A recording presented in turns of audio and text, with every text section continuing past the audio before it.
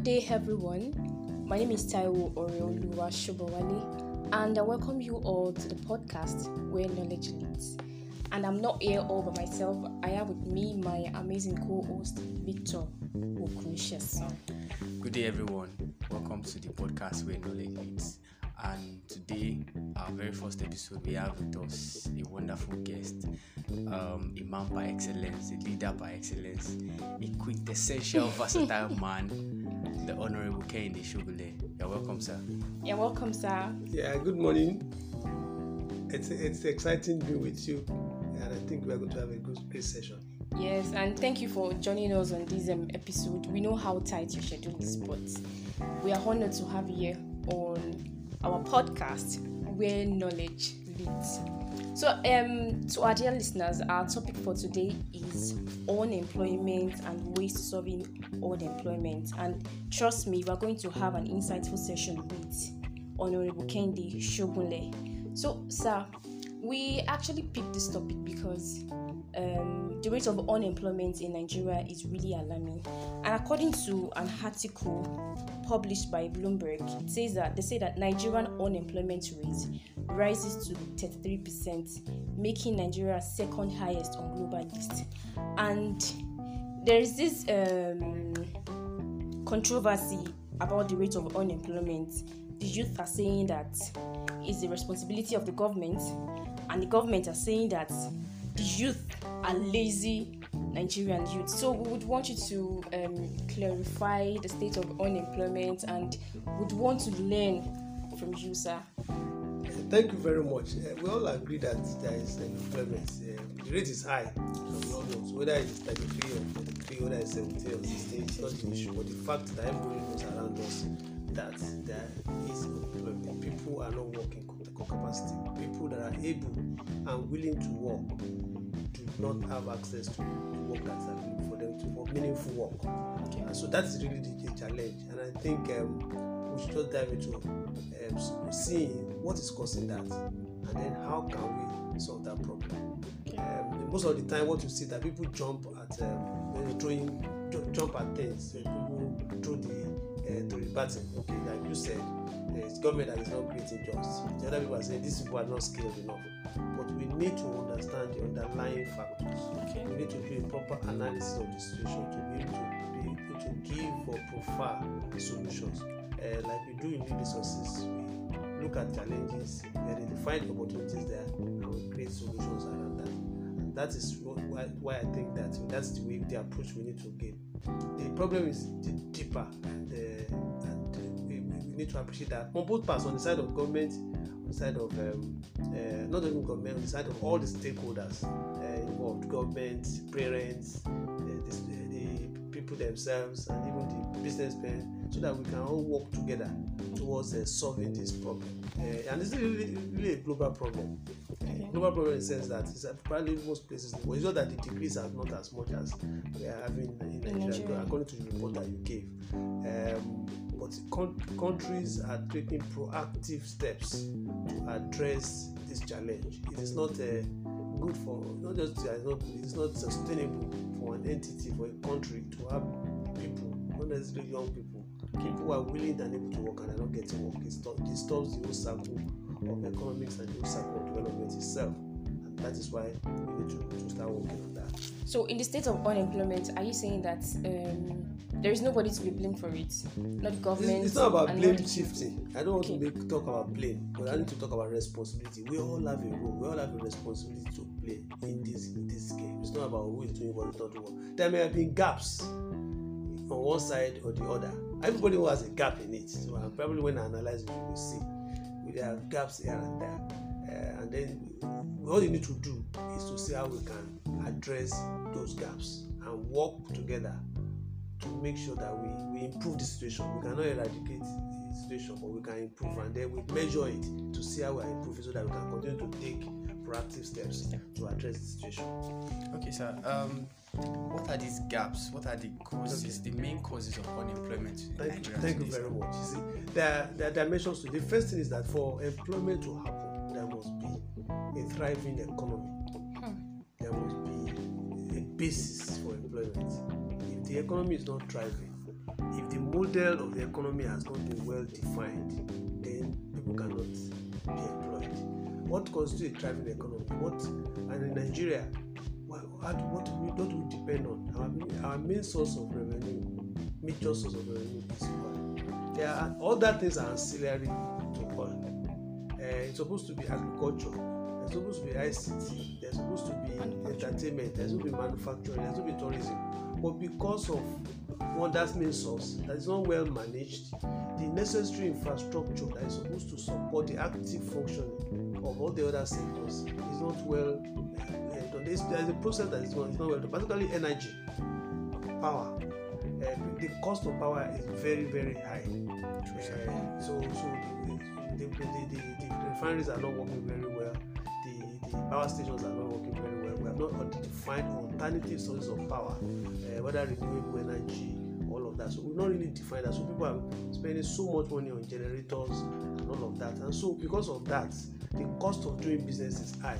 And if the cost of doing business is high, what do? People just struggle to survive. And you see a lot of organizations that are really dependent on power. And we have not fixed that. So what they look for other conditions, other favorable areas where the conditions are right. Now you see a lot of manufacturing companies or manufacturing outlets moving from Nigeria to other countries. So when they move, the opportunity to generate to give employment goes down. So that is really one of the fundamental conditions. And most of our entities that are supposed to actually be providing those conditions are not working very, very well. And then states don't see their responsibility to provide the necessary conditions. They try, they do roads, but there's little they can do around power. They can do power too, but they are not making the right investments. There are also people private sector that are supposed to play. They play, but is it sufficient? And it's government providing the necessary framework, agenda that will allow both private sector players and them working together as public-private partnerships to address the challenges. Is it working? So when those things are not there, the conditions are not there, then those jobs that we're talking about, the employment that we're trying to talk about, cannot thrive. There is still a little bit. There are some sectors that are, like particularly banking and telecoms, are still thriving. Even all the gas is doing. And even right now with the depending resources from oil, you see that is scaling down. So but all the other things we then do are very fair activities. Agriculture that we're talking about, we produce. How much of agri processing do we do? How many people want to work in that level of raw material production? But processing is where a lot of action is. So you see that places that can generate a lot of employment are not active enough because of the prevailing conditions. When that happens, and then there is what we call services. Services are the things that include and connects production with consumption. So, and if those production is not happening very well, services cannot thrive. So then, if service is not thriving, they cannot employ people. So at the end of the day, you see all those pressures pushing the employment down. That's one part. So, and you see in that spectrum, a lot of people are playing at that level of the condition. Government has a role to play, private sector has a role to play, the manufacturers have a role to play. But we are not working towards it. Then there's something what we call a prevailing political condition. There's insecurity, kidnapping, and going and there, attacks here and there. So you find that people are also reducing their scale. They are also restricting on their activities. So they measure what they do. They are not very aggressive at the markets that they are going to approach because they don't know the security situation that they are going to find there. So when that is not happening, why can there be employment? But given that also, there may be opportunities with that. We are seeing a lot of increment in digital activities. Telecoms is doing very well. The COVID-19 environment has shown that a lot of people can do a lot of things digitally. But is the infrastructure to support digital activity? Is it there?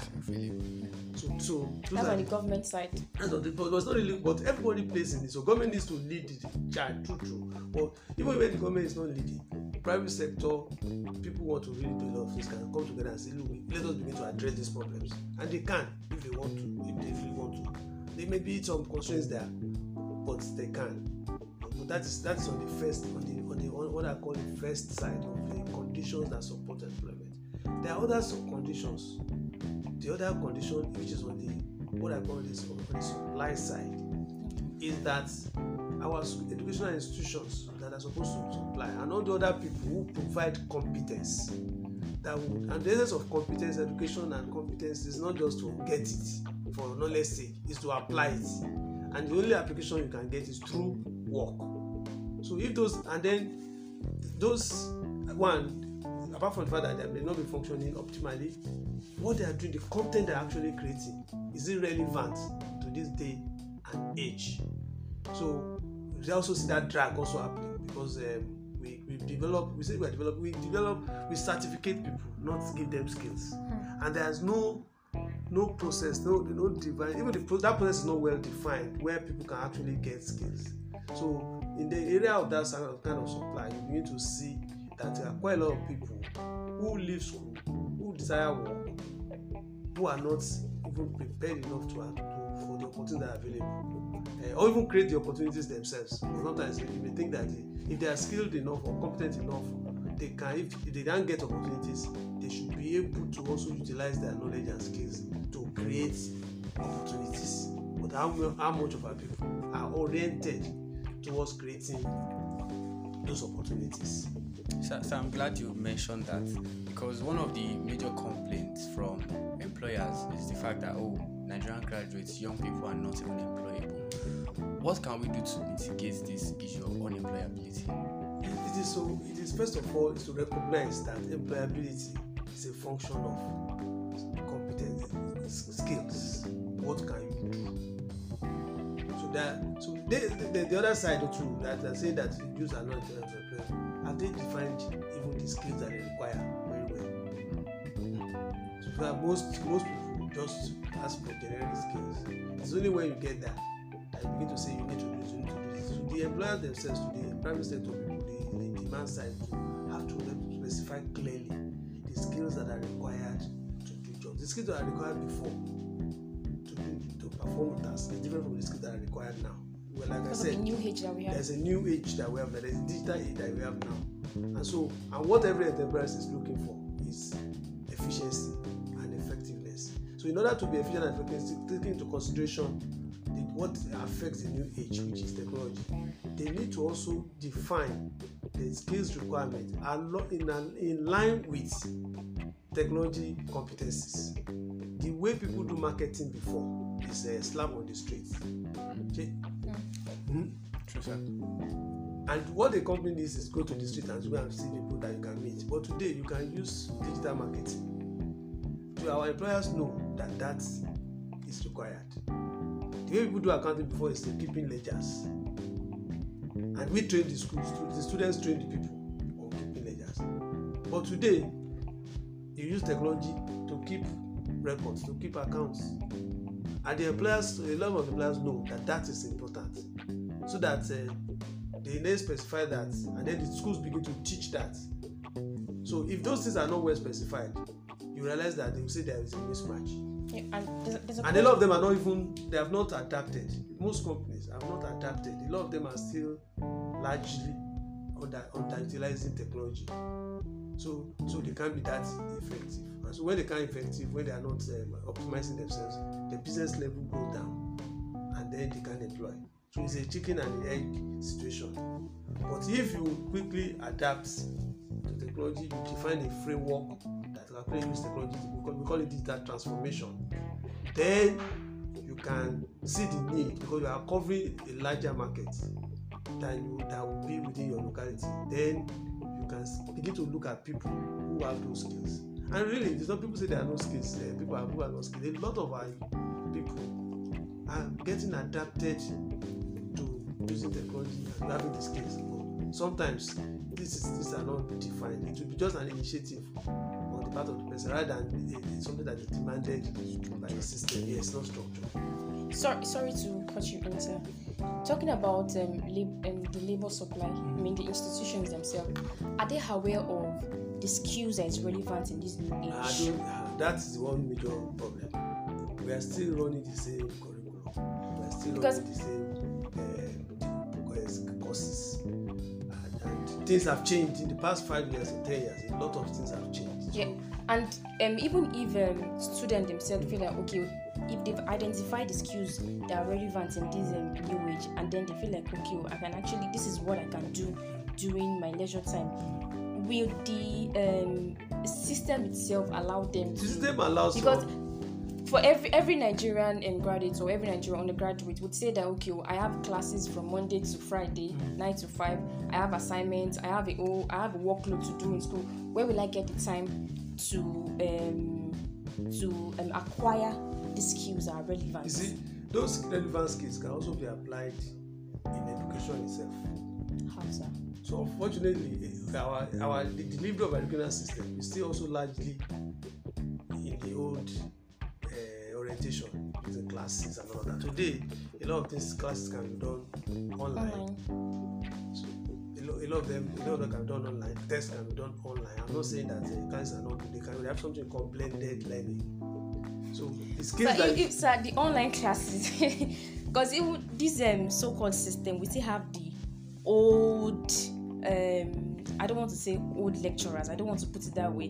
We have lecturers that don't even know how to the new technology. So how would they cope with the new age? I mean, they will cope. They have to recognize that. You see, that's what is going to happen. That people, they may see that's what it's going. This is going to be a lot of. There's going to be a lot of disruption is happening everywhere, and a lot of it has everywhere. This COVID-19 has actually shown a lot of that, and that the reality is that if people cannot get value from the traditional institutions, they will look for other ways of getting value, because even and that's really happening now. You see on the internet, some platforms are already saying, look, these are in-demand skills that you can come and even acquire them. And if some people get those certifications, then when employers see that those in-demand skills are being acquired and people have those skills, and those are relevant to them, they will not wait for your degree. In fact, I've even had some people that are already saying now that they would prefer to start working with young people who are even just leaving secondary school or just about leaving secondary school, who have acquired some skills than waiting for graduates. Mm-hmm. And that when they have that opportunity, they can take them as interns, and while they can then take an exam, and while they are even after higher education, they can then still continue to work for them. So it then begins to put a pressure on people's demand for. They will still demand education because they want to get a certificate, but they already, for the skills, they get it through other means. A lot of people are going to be opting for part-time rather than full-time and remote work. So part-time studies, remote work, and all of that. And you can see that is going to put. So it's just that's going to begin to be the nature of the future of work. And with that, and even the good thing, the opportunity around that is, as we're talking about all of this, is that as those things are happening, that geography for work then goes beyond the domain, the country. If you have skills that are acceptable globally, you can actually be in a location and get work somewhere else. That is what the labor supply has to begin to look at. That's why the unemployed or the future employee has to be thinking about that. Look, how can I, even the constraints of the system that I'm operating, acquire the skills that will make me a globally acceptable worker that can now explore all the possibilities. So it's not going to be whether you are in Nigeria or not in Nigeria.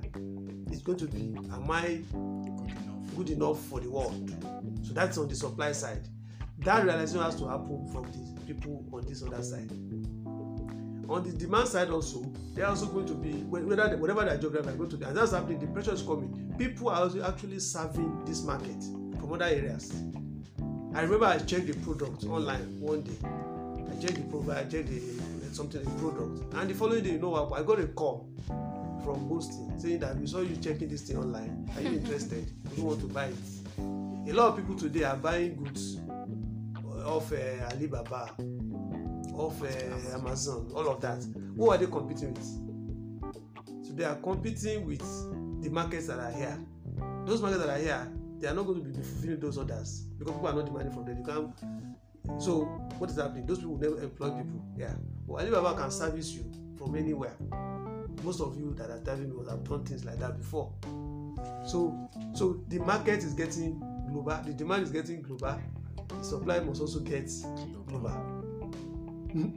So when we talk on employment, it comes from a new reality, particularly among the educated people, that look, my education, am I complementing with global awareness? And then the business must begin to say, am I preparing myself for global relevance?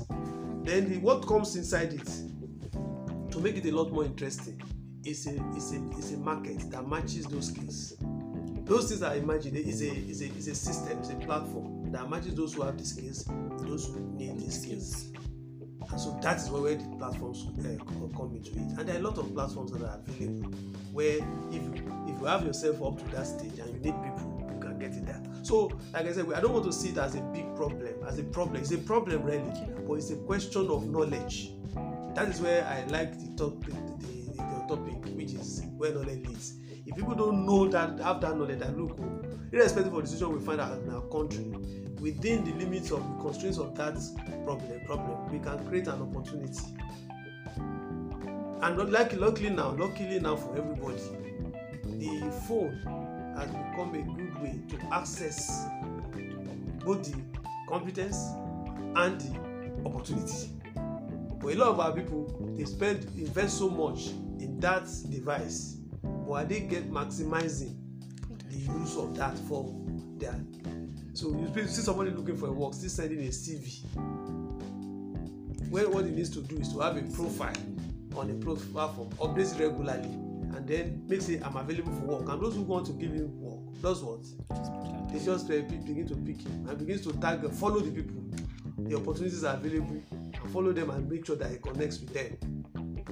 So the reality of work is changing. The reality of employment is changing. What we are just saying, and now what we as an organization at Kehinde Resources and me are driving at this time is that we must begin to look for new employment and better employment.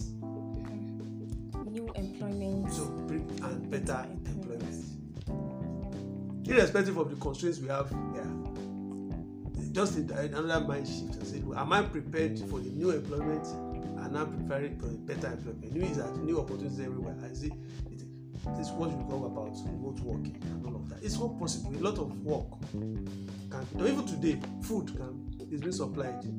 Yes. The model for restaurants before has been come to my restaurant. But what's the model now? I'll bring the food to you. The model for fashion before has been, okay, come to my shop. It is now, I'll produce the thing, I bring to you. You don't even need to have a big shop. You do the sewing and you put it on a platform, and people see it there and say, I like this thing. So that's what I'm talking about, the other side, saying that digital transformation is happening on the demand side. Our businesses, they don't understand enough those things that need to happen to them to be able to create opportunities for themselves. So that's on the demand side. On the supply side, they also have that. So we can also get into a digital marketplace. And that is the way I think the world is going. And we, but whether here or anywhere, has to prepare for. All right, thank you so much, sir. I must say that it has been an insightful session with you. And I know that the state of unemployment is not something that we can discuss in 20-30 minutes. But I don't know if Victor has any questions to ask you. Well, sir, on the issue of you mentioned something about the economy. What are the things we can actually do aside the things that the government is doing currently to bolster the Nigerian economy? One is to begin to explore that there are many economies that can happen. We have been focusing on a few limited economies to recognize that it's one economy, but we can have some components of that economy and be preparing people for those economies. First of all, we have the oil industry, we have the economy, we have the banking. They call them sectors, but for me, I'm glad to call them economy, because when you call them sectors, you begin to post them under one umbrella. But each one, if you expand it very well, there's a value chain from production to consumption. So our people need to analyze each of those economies. I think we have identified more than green economy, creative economy, and all of that. We have confused, we have sort of pulled all of them together too much. Let us begin to separate and analyze them, and we begin to see more opportunities to do things in them and create value for them. So that when people see have more opportunities to create value, they will have more opportunities to generate employment. Thank you so much, sir. That's like a whole new topic for us right now. We'll be glad to have you some other time to talk about it. And to our dear listeners, if you have any questions regarding this conversation, you can send in your question to our mail info@leadresources.com.ng and on Instagram, leadresourcesng. The same with our Twitter account, leadresourcesng. And you can follow us on LinkedIn at leadresources. Also, there will be more detailed conversation coming up on Clubhouse by 3 p.m. on Friday. Just do a search for Nerds and Geeks and you'll be tuned right in. Please don't miss it for anything. Until next time, bye-bye.